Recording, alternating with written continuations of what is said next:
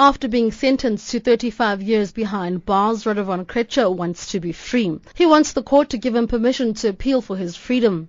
His newly appointed defense advocate informed the court that he needed more time to prepare for the leave to appeal application. SW van der Merwe submitted that security officials at Zonderwater prison had denied him and instructing attorney Cliff Alexander permission to consult with their client. I'm not in a position to proceed with the application for leave to appeal. As it is, I'm of the opinion that the substantive application has to be drawn. Then my request that you make a ruling that he be detained where he's currently detained, so for him to have access to his legal representatives here in Gauteng.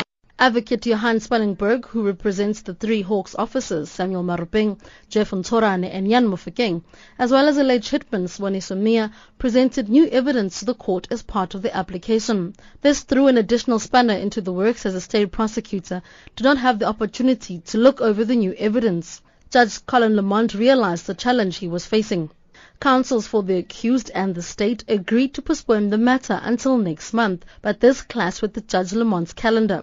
He explained that he still needed to consult the Deputy Judge President on whether he could take this case on in the current court term, or if it will have to wait for the next one. You probably will not know, but I'm not on duty in criminal courts this term. So I'm using spare time in amongst my other work to fit in this case. So that's why it has to be a date to be arranged. You need to have some cogent idea of how long it will take to run all the applications if they have to run, so that I know how much time, in inverted commas, I have to steal from my other work.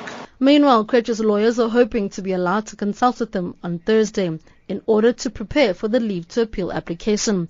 I'm Noma Polani in Johannesburg.